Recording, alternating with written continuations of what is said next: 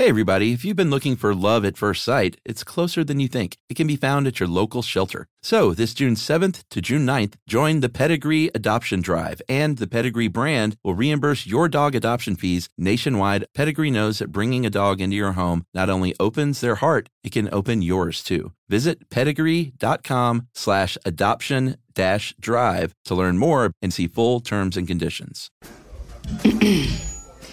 AT&T connects an ode to podcasts. Connect the alarm. Change the podcast you stream. Connect the snooze. 10 more minutes to dream. Connect the shower. Lather up with the news. Sports talk, comedians, or movie reviews.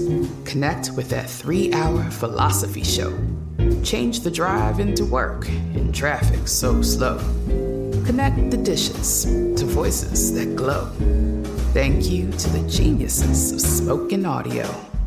Connect the stories. Change your perspective. Connecting changes everything. AT&T. Welcome to Stuff You Should Know, a production of iHeartRadio's How Stuff Works.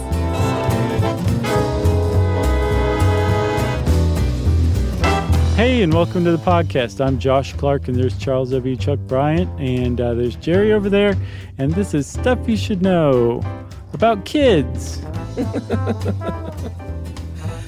Can I COA right off the bat here? I presumed you would. All right, there's a couple of COAs I want to issue. One, we are not telling anyone how to parent their children. Indeed. And two, we realize that the whole concept of free-range parenting that will follow comes from a place of extreme privilege. Yes. To be able to entertain the idea of free-range parenting comes from a place of extreme privilege. Okay.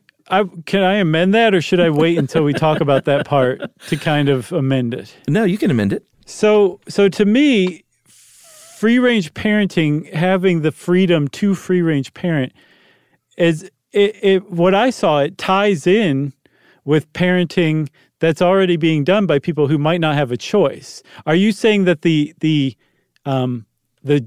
ability to choose whether you want to free-range parent or not is privileged? Yes. Okay. Yes. Agreed. I gotcha. Yeah. Yeah. And again, we'll get into that, but we'll get into that at the end. But I just want to just go ahead and lead that off because it's a lot of privilege involved with being able to say, that you want a free-range parent. Are you going to land one way or another on it? On whether or not I support free-range parenting? Yeah. Yeah, I mean, Emily and I don't title it or say, hey, I think we should do this as a style. Uh-huh. But we, as it turns out, are sort of dabbling in free-range parenting a bit, as much as you can for a 3.5-year-old. So you're listening to your instincts? I've never read a parenting book. I'm not knocking them, but I've never read one. We parent by instinct, and our daughter has always had a lot of room to free play and explore and figure stuff out on her own and fall down and get back up and all that stuff. Okay, I'm reading between the lines. You guys haven't decided yet. All right, so ready? Free-range parenting, go. Okay, so do you remember when we were kids, Chuck? Yeah. Back when we used to hang out when we were kids? Mm-hmm. And we would go ride bikes together at sunrise. We had no idea where we were going to go, but it might involve a swamp, could involve a glacier. There may have been rail riding hobos that we shared lunch with. Who knows what the day was going to bring, but we were up for all that and may or may not have engaged in any of that during that day. And then at the end of the day, around sunset, maybe a little later, depending on whether it was summer or not, we would ride our bikes back home, say, see you tomorrow, go to our respective houses, and then talk the night away on our soup cans that were connected by a rope. And that was our childhood, right? We turned out okay. I mean, sure. I have talked about my childhood some growing up, but, I grew up in the woods, basically, on a couple of acres of land with a creek and forest. not in a subdivision, but on a street with like 7 houses in the woods. Right. And my mother had we had this giant iron bell, probably about 18 inches across, mounted on a big, like a telephone pole. Yeah. Kind of right beside our driveway. And she would, at the, when it was dinner time in the evening, she would go pull that bell and you could hear it from like a mile away, the bell tolling. And that's when Scott and I were like, all right, it's time to go eat. After having been out all day long with zero supervision. And I had a great mom. Like, she wasn't neglectful. Right. This is just how it was done. Yeah. Were you a latchkey kid? I know your mom was a teacher, but did she stay at home with you? She didn't go back to teaching. She quit teaching to raise kids and then started up again when I was like, I feel like 8th or 9th grade or something like that. Okay. Yeah. My mom took off until I was, I don't know, like 6, 7, I guess, like maybe she's still around in kindergarten. I guess about 1st grade when I started school, and she's like, okay, I'm going back to nursing. And then after that point, I was a latchkey kid for like the rest of my life. But I had like older sisters who would be home around the time I would. But I had like my own key to my house that was just a couple blocks away from my school, and I would walk myself or ride my bike myself, and then I would be home by myself if my sister was doing something else for a couple hours until either my mom or my dad showed up. And I think I turned out pretty well too. So, I don't know that I even had a house key ever. Well, you guys probably didn't lock your doors if your mom rang a bell on the telephone pole to call you in for dinner. Yeah, I don't think we locked our door. Okay, but you had free range, literally, of your house, your yard, the woods around you. But here's a really big caveat from what I've seen. I think a lot of people who are like who aren't familiar necessarily with free range parenting assume that we could have done anything we wanted and gotten away with it because we had overly permissive parents. That's not the case for me, and I would dare say that wasn't the case for you as well, that we actually had plenty of rules and structure. We were just also given a lot of freedom to do things within that rules and structure, including geographic freedom, right? For sure. Okay, yeah. So that is what I thought all kids had up to this time. And I knew that there was like such things as piano and Mandarin lessons or Mandarin classes, that kind of stuff, like things that kids were taking more and more, and they were really busy and stressed out, and they had like iPhones at age 7, that kind of thing. But I still thought that this happened, and I was really shocked, about as shocked as I've ever been in researching an episode of Stuff You Should Know, to find that is not the case. That not only has this been kind of squeezed out by other activities, it's actually become criminalized behavior by society at large among the parents who are raising children today. I was blown away to find this out. I really legitimately didn't know. Yeah, I mean, and getting back to the activities, I played some soccer in high school, and then I did like church sports, which there's not a lot of, I think we did like maybe one basketball practice a week. So it wasn't like everyday practice and stuff like that. I never took lessons of any kind. Like I taught myself guitar and all that stuff. So like I don't think I literally ever had a structured post-school activity in my life. Yeah. Did you say church sports?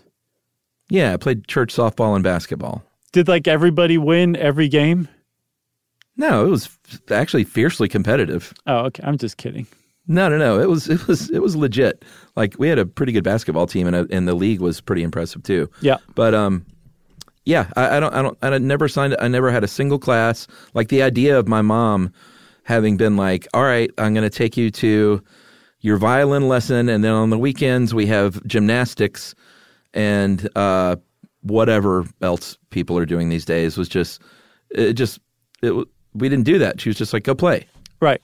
So there has been, and we'll talk about all the reasons why, but there has been a movement away from the kind of childhood we had, a very pronounced one.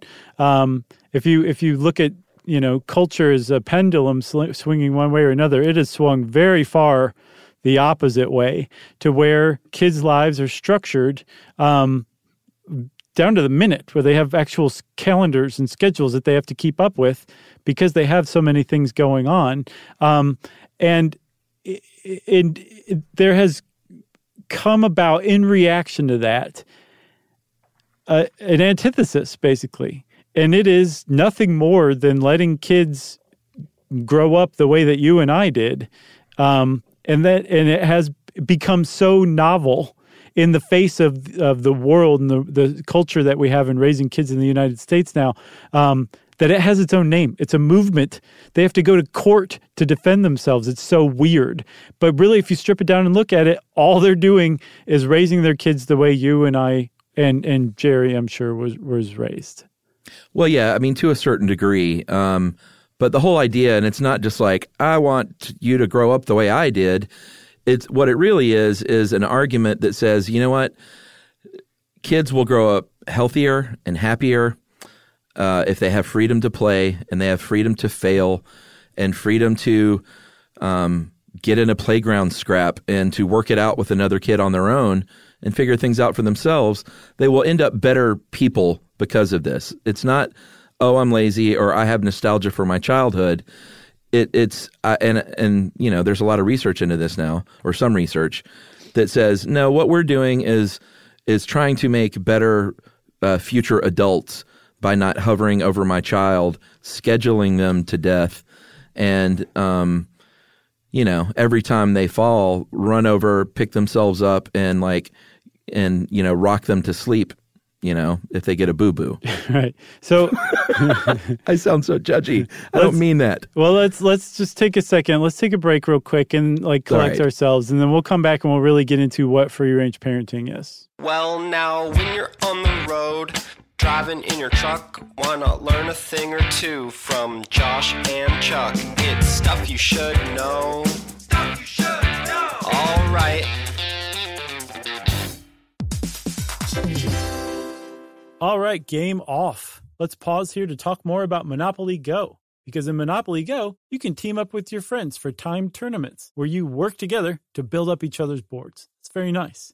That's right. And the more you win together, the more awesome prizes you unlock. And there's so much to get. I'm talking about unique stickers that you can trade with friends to complete albums for big prizes, cool new playing pieces to travel the boards with, or hilarious emojis for taunting friends when you smash their buildings or heist their vaults. Plus, Monopoly Go feels new and exciting every day with constantly changing tournaments and challenges, like digging for treasure or a robot pachinko machine. And there's always new timed events that help you win big, like massive multipliers for everything you win or rent frenzies. That's right. There's always something fun to discover in Monopoly Go. So get off the bench and go download it now for free on Google Play or the App Store. Game on.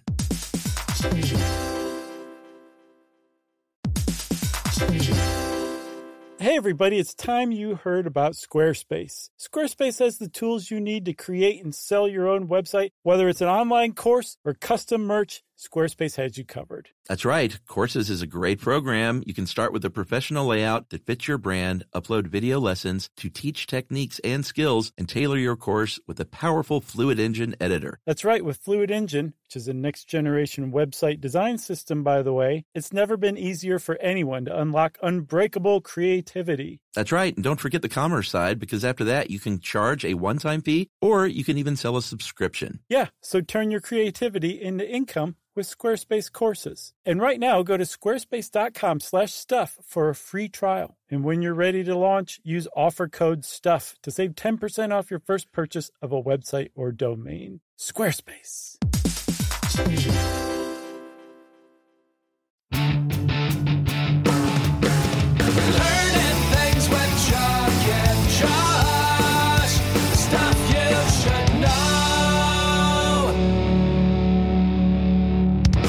Okay, Chuck, so I think you demonstrated something that is has made free-range parenting very unpalatable to a lot of parents who don't raise their kids that way, and that it seems to be a reaction, almost an in-your-face to some people reaction or judgment of that helicopter-style parenting where you're always kind of around your kid. Their entire life is very structured and supervised, including playtime.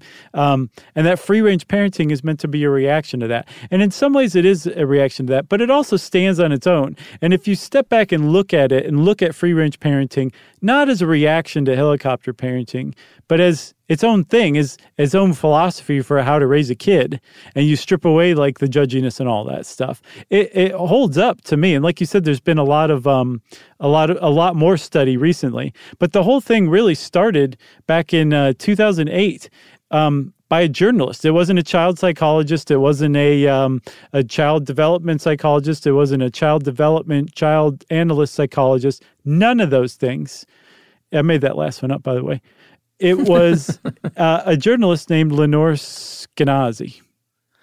Yeah, so she is a New York mom, and in 2008, she wrote a column for the New York Sun called Why I Let My 9-Year-Old Ride the Subway Alone. She was in a store one day in Manhattan, and her son had been badgering her to be able to ride the subway and bus back home by himself.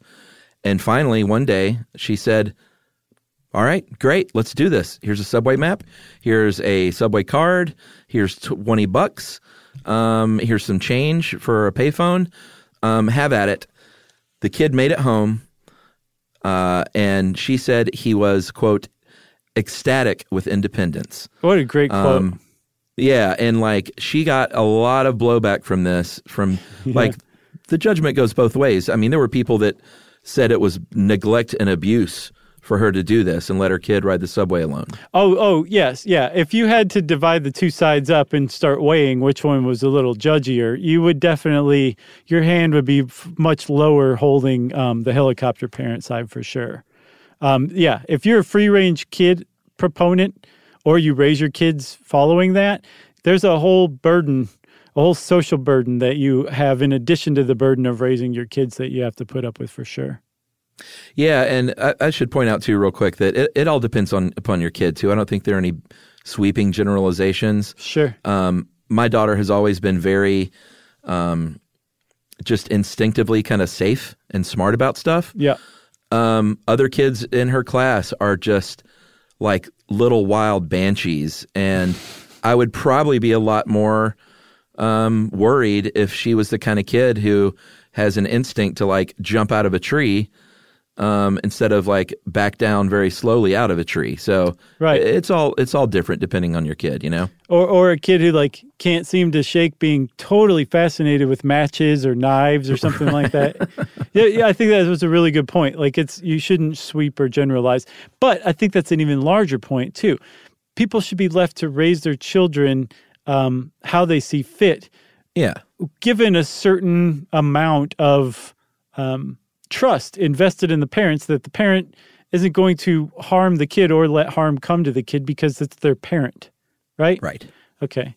So this whole thing started with Lenore Skenazy, and like you said, she got a lot of blowback, but she also got a really positive response too, and actually parlayed the whole thing from that New York Sun article into a blog that she called Free Range Kids. So from what I understand, she coined the term free range kids and started writing about this stuff.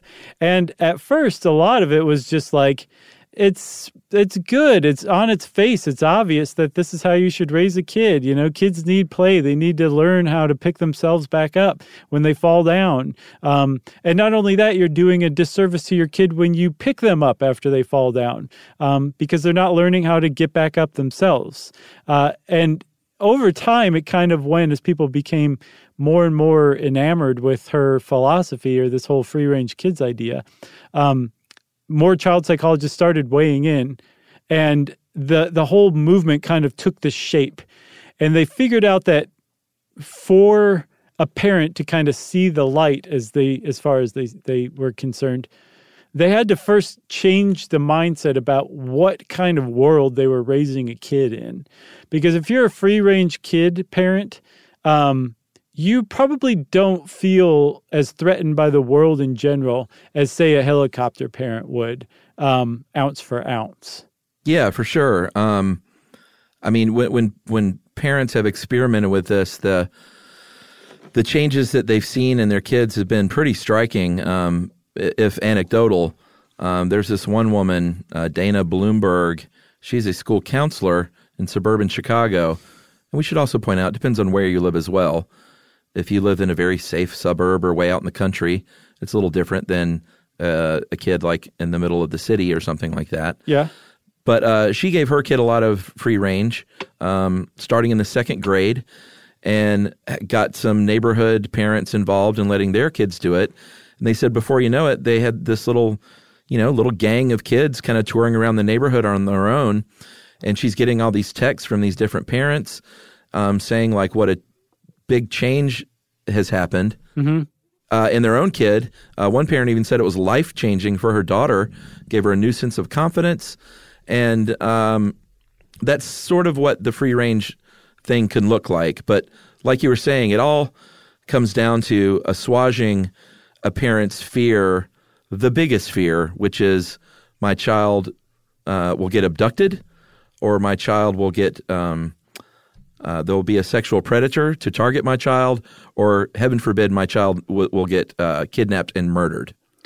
Right, because you can understand, and it's really tough to fault somebody who doesn't want their kid wandering around by themselves because they're afraid that something really bad is going to happen to their kid. So kind of the first step to adopting like a free-range kid attitude is to adjusting how you see the world. And they think that with there are several things. Like it's really fascinating to me. I love cultural changes, especially when we can point to different things, seemingly unrelated things that all kind of converge and has changed the world in ways you never think of. That seems to have happened to produce today's helicopter parents, or at least to produce the level of fear, the climate of fear that the world is an inherently dangerous, brutal, sadistic place that where children have no call to be wandering around themselves. That is actually, you can trace that back to a convergence of things that have happened starting in like the late 70s and early 80s. And in particular, there were some high-profile child murder cases, basically, that all kind of took place between 1979 and 1981. And those really changed a lot of parents' minds about things. Yeah. In New York, the very sad story of 6-year-old Eaton Patz disappeared and was later found out to have been murdered. John Walsh, very famously, his son Adam, he's the one that does all the TV shows now. I think he's on The Hunt on CNN now. Yeah. And really made this his life's work. But his son Adam disappeared and died in 1981. Obviously, the Atlanta child murders from 79 to 81. And this all converged around the same time, like you were talking about, these strange things aligning. Cable news coming out. CNN was launched in 1980. Yep. So all of a sudden you have parents that are getting this kind of constant flow of fear from the news about their children. Right, because so if a prior to cable news, 24-hour news, if something happened to a kid somewhere in some state, maybe if it were just particularly egregious or outrageous, or everything was kind of set up in just the right way, it would capture the attention of the national media, and you'd hear about it around the country. But that was really, really rare. And then second to that, the other place that you would hear about child abductions, child murders, horrific like accidents that befell a child would be locally, right? Like on your local news that maybe expanded to a region, maybe the state, but it was pretty localized. And so if statistically something like that happened fairly rarely, you weren't going to hear about it very often. And so in your mind, it was a pretty rare thing and you weren't afraid of the world in general. But what a lot of commentators and a lot of, some of the people I ran across in research propose is that with cable news, that potential pool of horrible things that befell kids to talk about expanded to the entire nation. not just local, not just regional or even state, but the whole nation. So now all the bad things happening to all the kids around the nation was potential news fodder. And so when you were watching CNN, it seemed like every other story was about a kid who had been abducted and killed or sexually assaulted or any number of horrible things. And there's really no way to put it other than that. That kind of stuff keeps people glued to their televisions. And so it's really in the best interest of news networks like CNN to feed people that, because while you're glued to your television, you're also glued to the ads that they show too. And so from this model came a climate of fear that a lot of people point to as like, this is the source. And it's not just CNN. CNN gets pointed to because it was the one that started it all. That was Ted Turner who came up with this and started the first 24-hour cable news network. But all cable news is guilty of this and became guilty of it pretty quickly because that's the model of cable news. And because cable news laid that foundation and showed like, oh, you got that kind of, you can really make some revenue, nightly news tried its best to resist that kind of thing, but it kind of had to follow suit a little bit too. So it would become more sensational from the 80s onward as well. Not nearly anything like cable news, but compared to how it had been before, it was much more sensationalized because it was following that cable news model. And all that put together created the foundation of why people are just scared to death about the world, because we think that it's way more dangerous than it actually is because the statistics are inflated by hearing about this stuff all the time. Yeah, and there's another couple of things that contributed that Skenazy has pointed out. One, we live in what she dubs an expert society. So again, on cable news or on social media, like everywhere you turn, there's another expert coming out with a new book they're trying to sell, basically telling you how you're doing it wrong as a parent, how you should do it. And then the whole fact that we live in a very litigious society now. So what if I want to free-range parent my kid and they go down and get their friend out of the house and they're riding bikes and one of them gets hurt? Like, are their parents going to sue me because my kid went and lured them into the mean streets? Right. Well, yeah, that was another thing that happened, Chuck, in the 70s. The idea of negligence became really big, and there was what's called like a tort revolution to where you went from, well, you know, your kid didn't know the other kid's arm was going to get broken, so you can't get sued for that, to, no, that was negligent, and we're going to allow that. And more case law expanded to make people think like lawyers because of it too. Dude, when you were a kid, that must have been a thing, because did you ever have the lawsuit threat from another child? Yeah. That was such a thing. Like, yeah, I'm gonna kick your butt or whatever. It's like, oh yeah, well my dad's gonna sue you for all the money you got. That's right. He's a dentist. It's so funny, man, to think back in the 70s, these children threatening lawsuits on one another. Yeah, I'd forgotten about that. For like ripping their shirt or something. Any number of things could generate a lawsuit. Sue you. Yeah. But in the end, Skenazy says, and this is, I think, a pretty relevant quote, she said, all of this stuff combined has convinced parents that they have to be both omniscient and omnipotent because of fear and monitor every single move that your kid makes. So let's take a break, and we're going to come back and talk a little bit about the facts about whether or not your kids are really in danger out on the streets right after this. Well, now, when you're on the road, driving in your truck, why not learn a thing or two from Josh and Chuck? It's stuff you should know. Stuff you should know. All right. All right, game off. Let's pause here to talk more about Monopoly Go. Because in Monopoly Go, you can team up with your friends for timed tournaments where you work together to build up each other's boards. It's very nice. That's right. And the more you win together, the more awesome prizes you unlock. And there's so much to get. I'm talking about unique stickers that you can trade with friends to complete albums for big prizes, cool new playing pieces to travel the boards with, or hilarious emojis for taunting friends when you smash their buildings or heist their vaults. Plus, Monopoly Go feels new and exciting every day with constantly changing tournaments and challenges, like digging for treasure or a robot pachinko machine. And there's always new timed events that help you win big, like massive multipliers for everything you win or rent frenzies. That's right. There's always something fun to discover in Monopoly Go. So get off the bench and go download it now for free on Google Play or the App Store. Game on!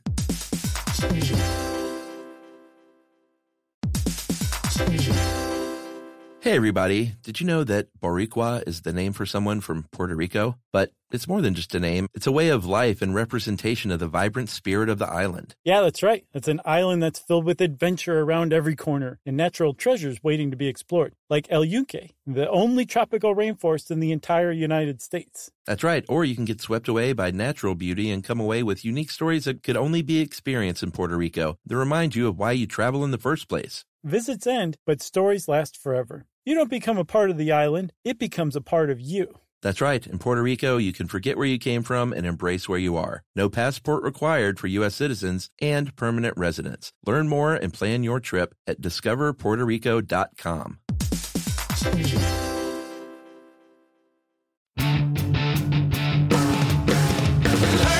things with Chuck and Josh. Stuff you should know. All right, Chuck. So, like we were saying, to not be just scared to death because you're letting your kid, say, walk home from the park or something like that, unsupervised, you have to go through a change in mindset. Like, you have to stop seeing the world as a very, very scary place. And sometimes statistics can be actually kind of comforting. So the free-range kids movement has really, made one of its foundational support polls. And you'd think I would actually be getting better at this all this time, but no. I love it sometimes to watch you stumble through something like that. Anyway, they talk a lot about statistics and crime statistics related to kids in particular. And when you look at them in the cold, hard light of the day, it doesn't seem like it's a very dangerous world after all. Right. If you look at the numbers, the National Center for Missing and Exploited Children says that just 1% of the 27,000 missing children cases are non-family abductions. And that also includes like friends and acquaintances. So if you're talking about literally a stranger targeting your child and plucking them off a playground, it is exceedingly rare that that happens. Yeah. And so 1% is non-family, right?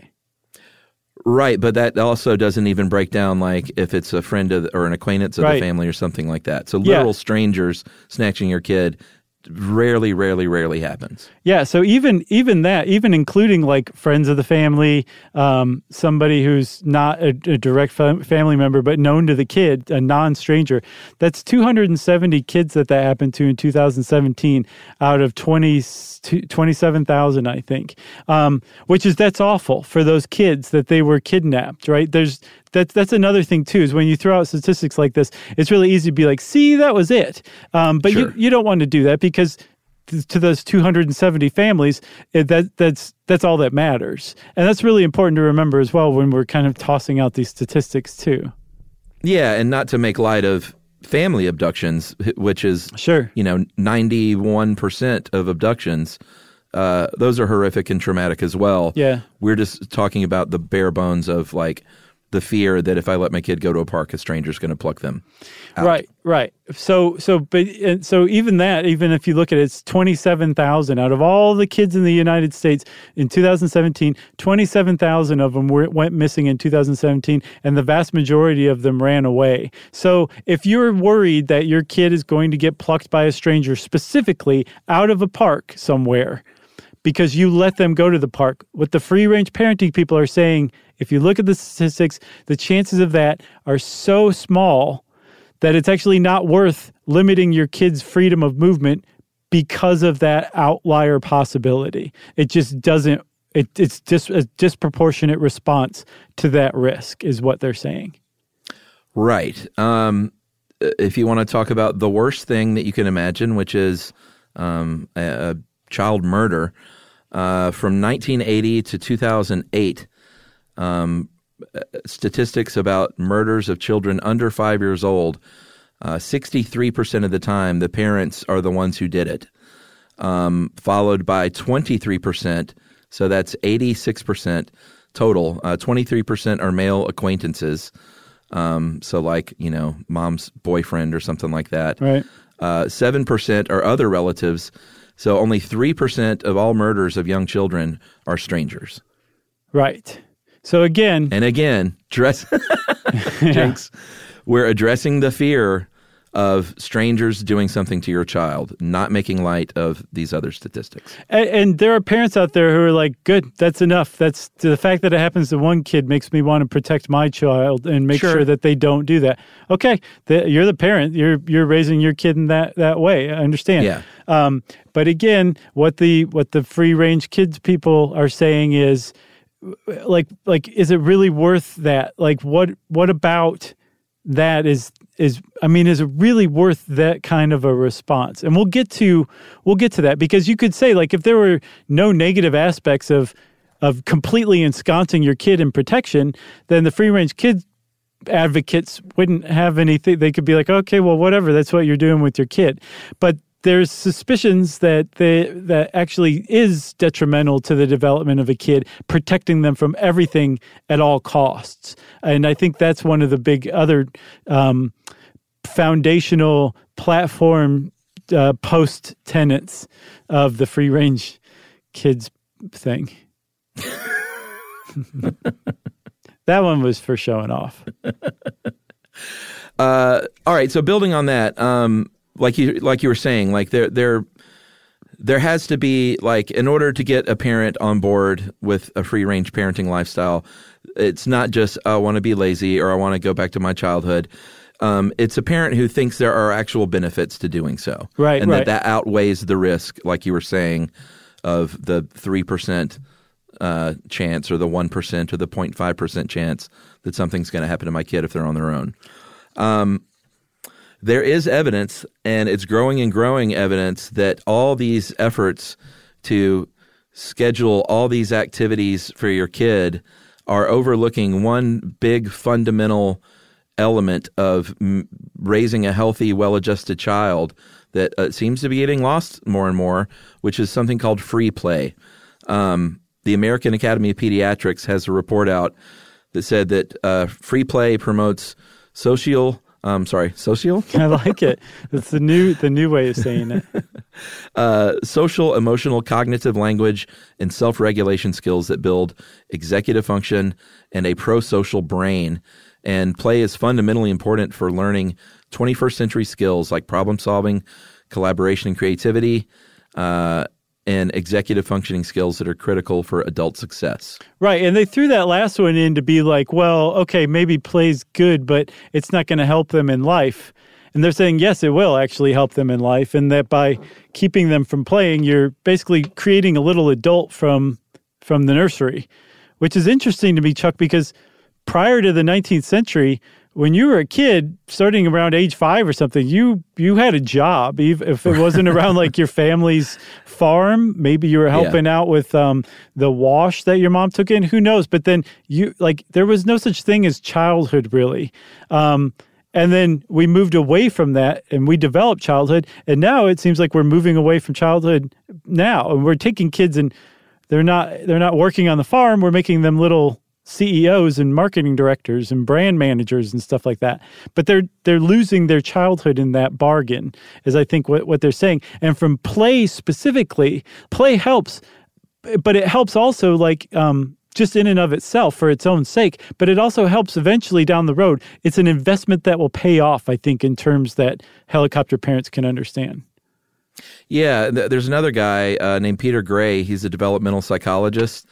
He has a book called Free to Learn and founded a nonprofit, I believe, with Skenazy called Let Grow. Mm-hmm. Little play on words there. Yes. And he basically says that, if you look back through human evolution, children, their education was through play with their peers.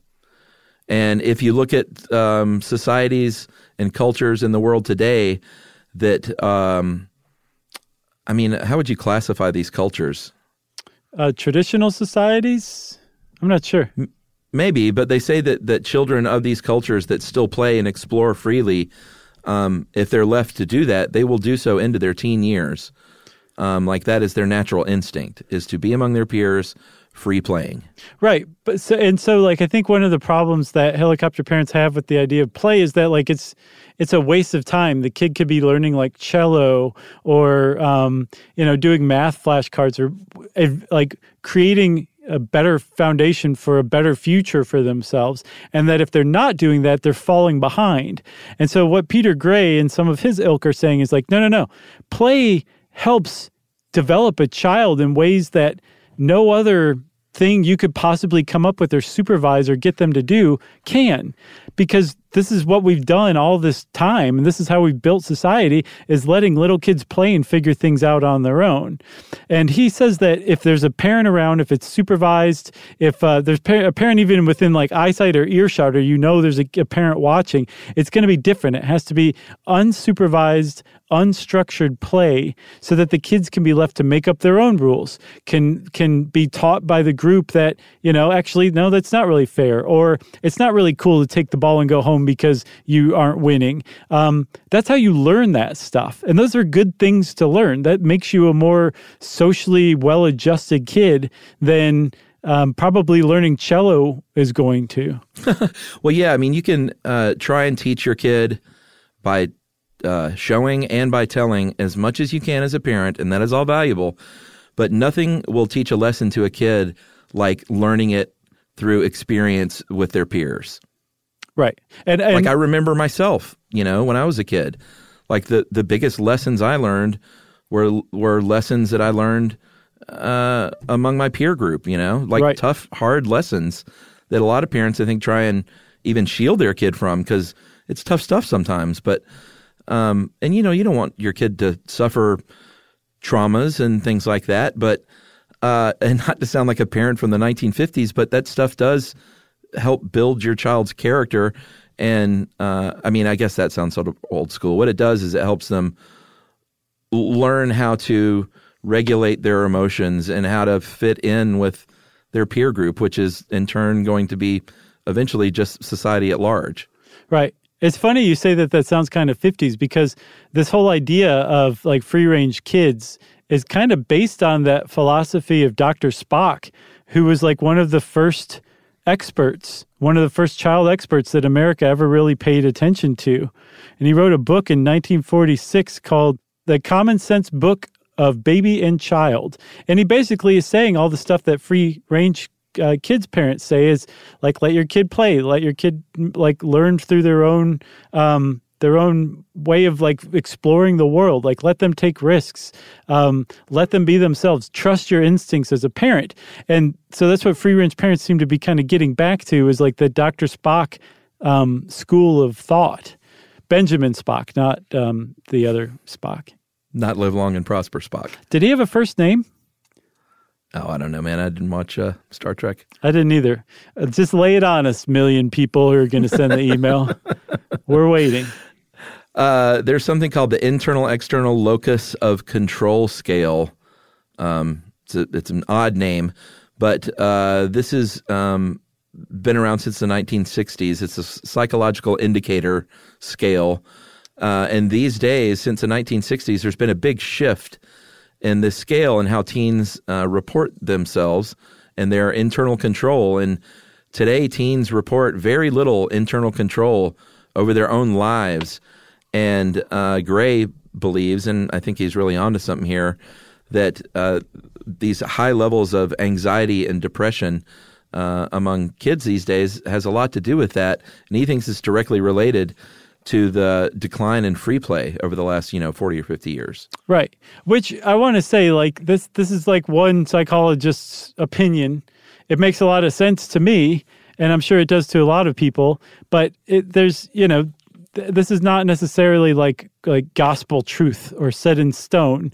It's sure. The jury's still kind of out, but there is a lot of evidence out there that does seem like overprotecting your kid can stunt them in emotionally or developmentally, and then letting them go be themselves and learn things on their own and learn that they can pick themselves back up and still survive, and failure is not the worst thing in the world, can actually help them develop. it's just like we routinely shoot holes in social psychology stuff all the time, and we do it gleefully. So I don't want to like go the opposite way and just be like, but this one's right because we agree with it. Yeah, that's not necessarily the case, and I'm sure a lot of people disagree with it. But I tend to kind of favor that mentality, probably because that's how I was raised. Yeah, and like I said, it does sound like I'm from the 1950s to say that failure breeds character, but it really does. It's sort of a simplistic way to say it, but when you fail, you hopefully learn something and build on that, and that does build character. Right. So quite literally. One of the things they call that is the dignity of risk, where you are showing your kid, I'm letting you go figure this out on your own. And another big misunderstanding with free-range parents is that you just go from like 0 to walking, taking the subway in New York at the flip of a switch. That's not how it works. You slowly build your kid up for this, the big thing that you write an article about. But there's, dozens or scores or possibly hundreds of little interactions that you're having to kind of make sure that your kid is up for this when you decide they're finally ready to. And it's not just like flipping a switch. It's very kind of thoughtful and protracted and planned, but not necessarily shared with the kid, that it's planned, paying out of trust. And so that the kid can show you, yeah, I'm ready for this. I know what to do. I'm not just going to like ball up on the ground in the subway and start crying until someone calls 911 and the cops come get me. Well, yeah, and I'm sure when she sent her kid on the subway home that very first time, it wasn't just like, all right, here's the stuff, see you later. I'm sure there was a very serious talk, like, all right, dude, I trust you. I'm letting you do this. I know you know the way. We're going to give this a shot. If I see you on the news in the middle of Times Square, like, you're going to be in big trouble. Right. I'm sure there was a lot of thought and talk that went into that. And you know what I'm saying? Yes, totally. And kids get that stuff, Yep, for sure. Kids are smarter than people give them credit for a lot of times, I think. It's interesting when it comes to the law because it's such a new thing. In Utah last year, in 2018, it became the first state to pass what was called a free-range parenting law, where it basically was just sort of redefining what child neglect was. And in Utah, I thought it was going to go the other way when I was reading this, but it actually went the way of sort of encouraging or being behind free-range parenting. The new definition, a parent cannot be accused of neglect just because their kid is going to a store by themselves that's down the street, or playing outside alone, or biking to school on their own, or at home without a parent there if they're a minor, which is pretty interesting. Yeah, I thought so too. But most free-range parents are like, well, we don't want to live in Utah, so hopefully our states will all come up with similar laws that decriminalize free-range parenting, because in a lot of states, things like latchkey kids are illegal. Like, you can have your kid taken from you if they are a latchkey kid under a certain age. I think in Washington, you have to be 14 to be left at home alone. Like, you could lose your kid. And so there's a real problem with trying free-range parenting, because part of this helicopter parenting society is also helicopter villaging. But rather than picking up the phone and calling the parents whose kids you see wandering alone down the street like you used to would have done, now people just pick up the phone and call the cops. And then the cops respond, and they take the kid to Child Protective Services, and the parent has to go down and explain that they will never do this again, and they're very, very sorry, or else Child Protective Services will take their kid from them. Because most states rule on what's called the best interests of the child, which is totally subjective, is completely not based in any actual case law necessarily. It's just, does the Child Protective Services person think that the kid is smart enough to walk from the playground to the house? No? Okay, well, we're taking your kid, maybe permanently. And so it's really risky to raise your kid this way, because people will call the cops if they see your kid walking down the street, and real trouble, your parentship of your kid is in jeopardy at that moment, which has got to be one of the worst things that could possibly happen to a parent. Yeah, and this is where kind of we get back to the place of like this is a privilege has a lot to do with this, because when it comes to the law and children and child protective services, you are way more likely to get a visit from child protective services if you are poor or if you are a person of color or minority. Like they may write an article about you in the local magazine praising you if you're like a white suburban parent of middle or upper middle class for letting your kid free range around. But in the case of like Deborah Harrell in 2014 in South Carolina, she wasn't like, oh, I want to be a free range parent. She's like, I am a working mom and I work at McDonald's and I'm finishing a shift and my 9-year-old daughter is playing at a park nearby until I'm done. And they sent her to jail for a night and took her daughter for 2 weeks away from her. Yeah, 17 days. Yeah, so it is very much a case of privilege to even be allowed to do this without getting a visit from Child Protective Services. Right. So Skenazy and some of the other free-range parents say, right, this is why we need laws that are much more common sense and decriminalize this kind of behavior and put the trust back in parents to know that their kids are smart enough. Or if they think their kids aren't smart enough to be trusted with that kind of stuff, they wouldn't let them do that. They argue that this would benefit everybody, no matter whether you're a minority or whatever socioeconomic status you have, which is true. It's a pretty sensible. It's sensible. But I think that kind of underscores a larger problem, which is, like some people don't have the choice to get childcare if the school suddenly cancels class.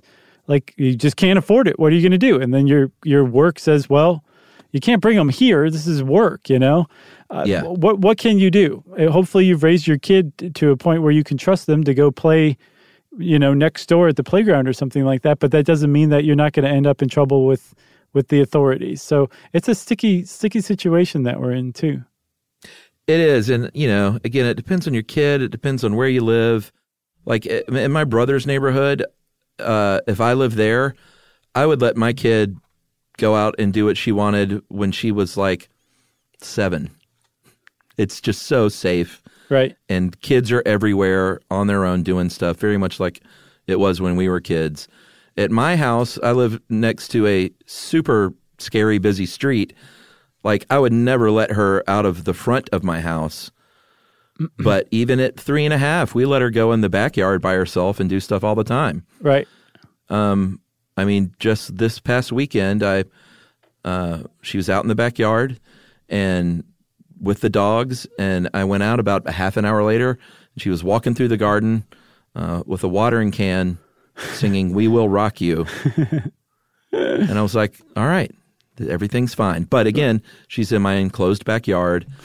I wasn't sweating it. I would never just open the front door and be like, go have fun. Memorial Drive's right there. Right. Cars are going 60 miles an hour. But that's the point. It's all context, Like you would have had to have worked up to that point. She would have had to have shown you that she was able to be trusted with that busy street, and maybe she'd be 16 before you would. But that's the point. It's context, Yeah, and again, just do the best you can. It's hard. There are 1,000 ways to do it, and everybody thinks their way is the right way. That's right. Also, just before we sign off, I want to say I didn't mean to pick on kids who take cello lessons. Cello is, by the way, my favorite stringed instrument, which means it was the one that was easiest called to mind. That's why I kept bringing up the cello.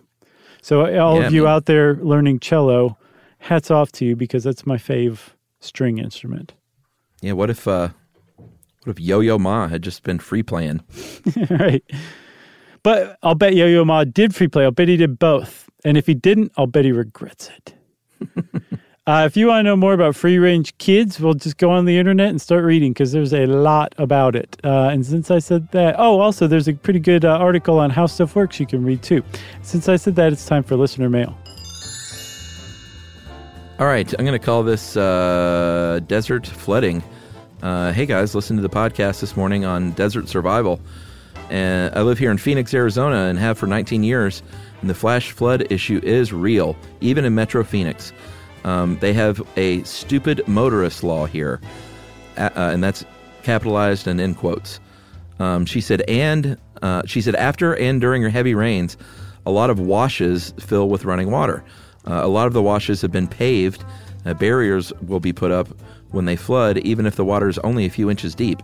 But there is always someone who decides that their SUV or truck is hefty enough to get through, and their rescue is always on the nightly news. Oh, man. Because they have to pay for it. They actually have to pay for the cost of their rescue. Sometimes these daredevils don't fare too well. Actually, lives have been lost in less than a foot of moving water in a wash. Yeah, I believe that. I've heard 6 inches. Yeah, and Teresa Hinberry closes by saying this: I do so enjoy your podcast. Nice. Thank you, Teresa. We do so enjoy your emails, too. Yes, I like the way she put that. Yeah. If you want to be like Teresa and impress us with your verbal or written dexterity, we love that kind of stuff. You can go to StuffYouShouldKnow.com and you can look us up on the social links. You can also send us a podcast like Teresa did to stuffpodcast@iheartradio.com. Stuff You Should Know is a production of iHeartRadio's How Stuff Works. For more podcasts from iHeartRadio, visit the iHeartRadio app, Apple Podcasts, or wherever you listen to your favorite shows.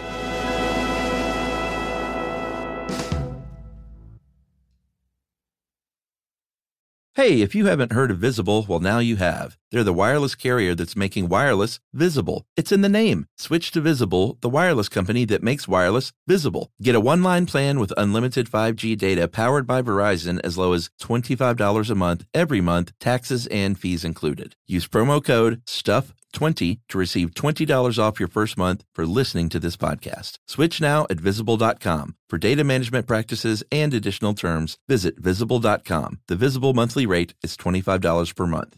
Childproofing people's homes is hard, but Duracell is making it just a bit simpler. Not only are they committed to educating parents, caregivers, and medical professionals about the importance of battery safety, they make the only lithium coin batteries with a non-toxic bitter coating to help discourage children from swallowing them. Duracell even features child-secure packaging designed to avoid accidental opening. Learn more at Duracell.com/powersafely. Available on 2032, 2025, and 2016 sizes.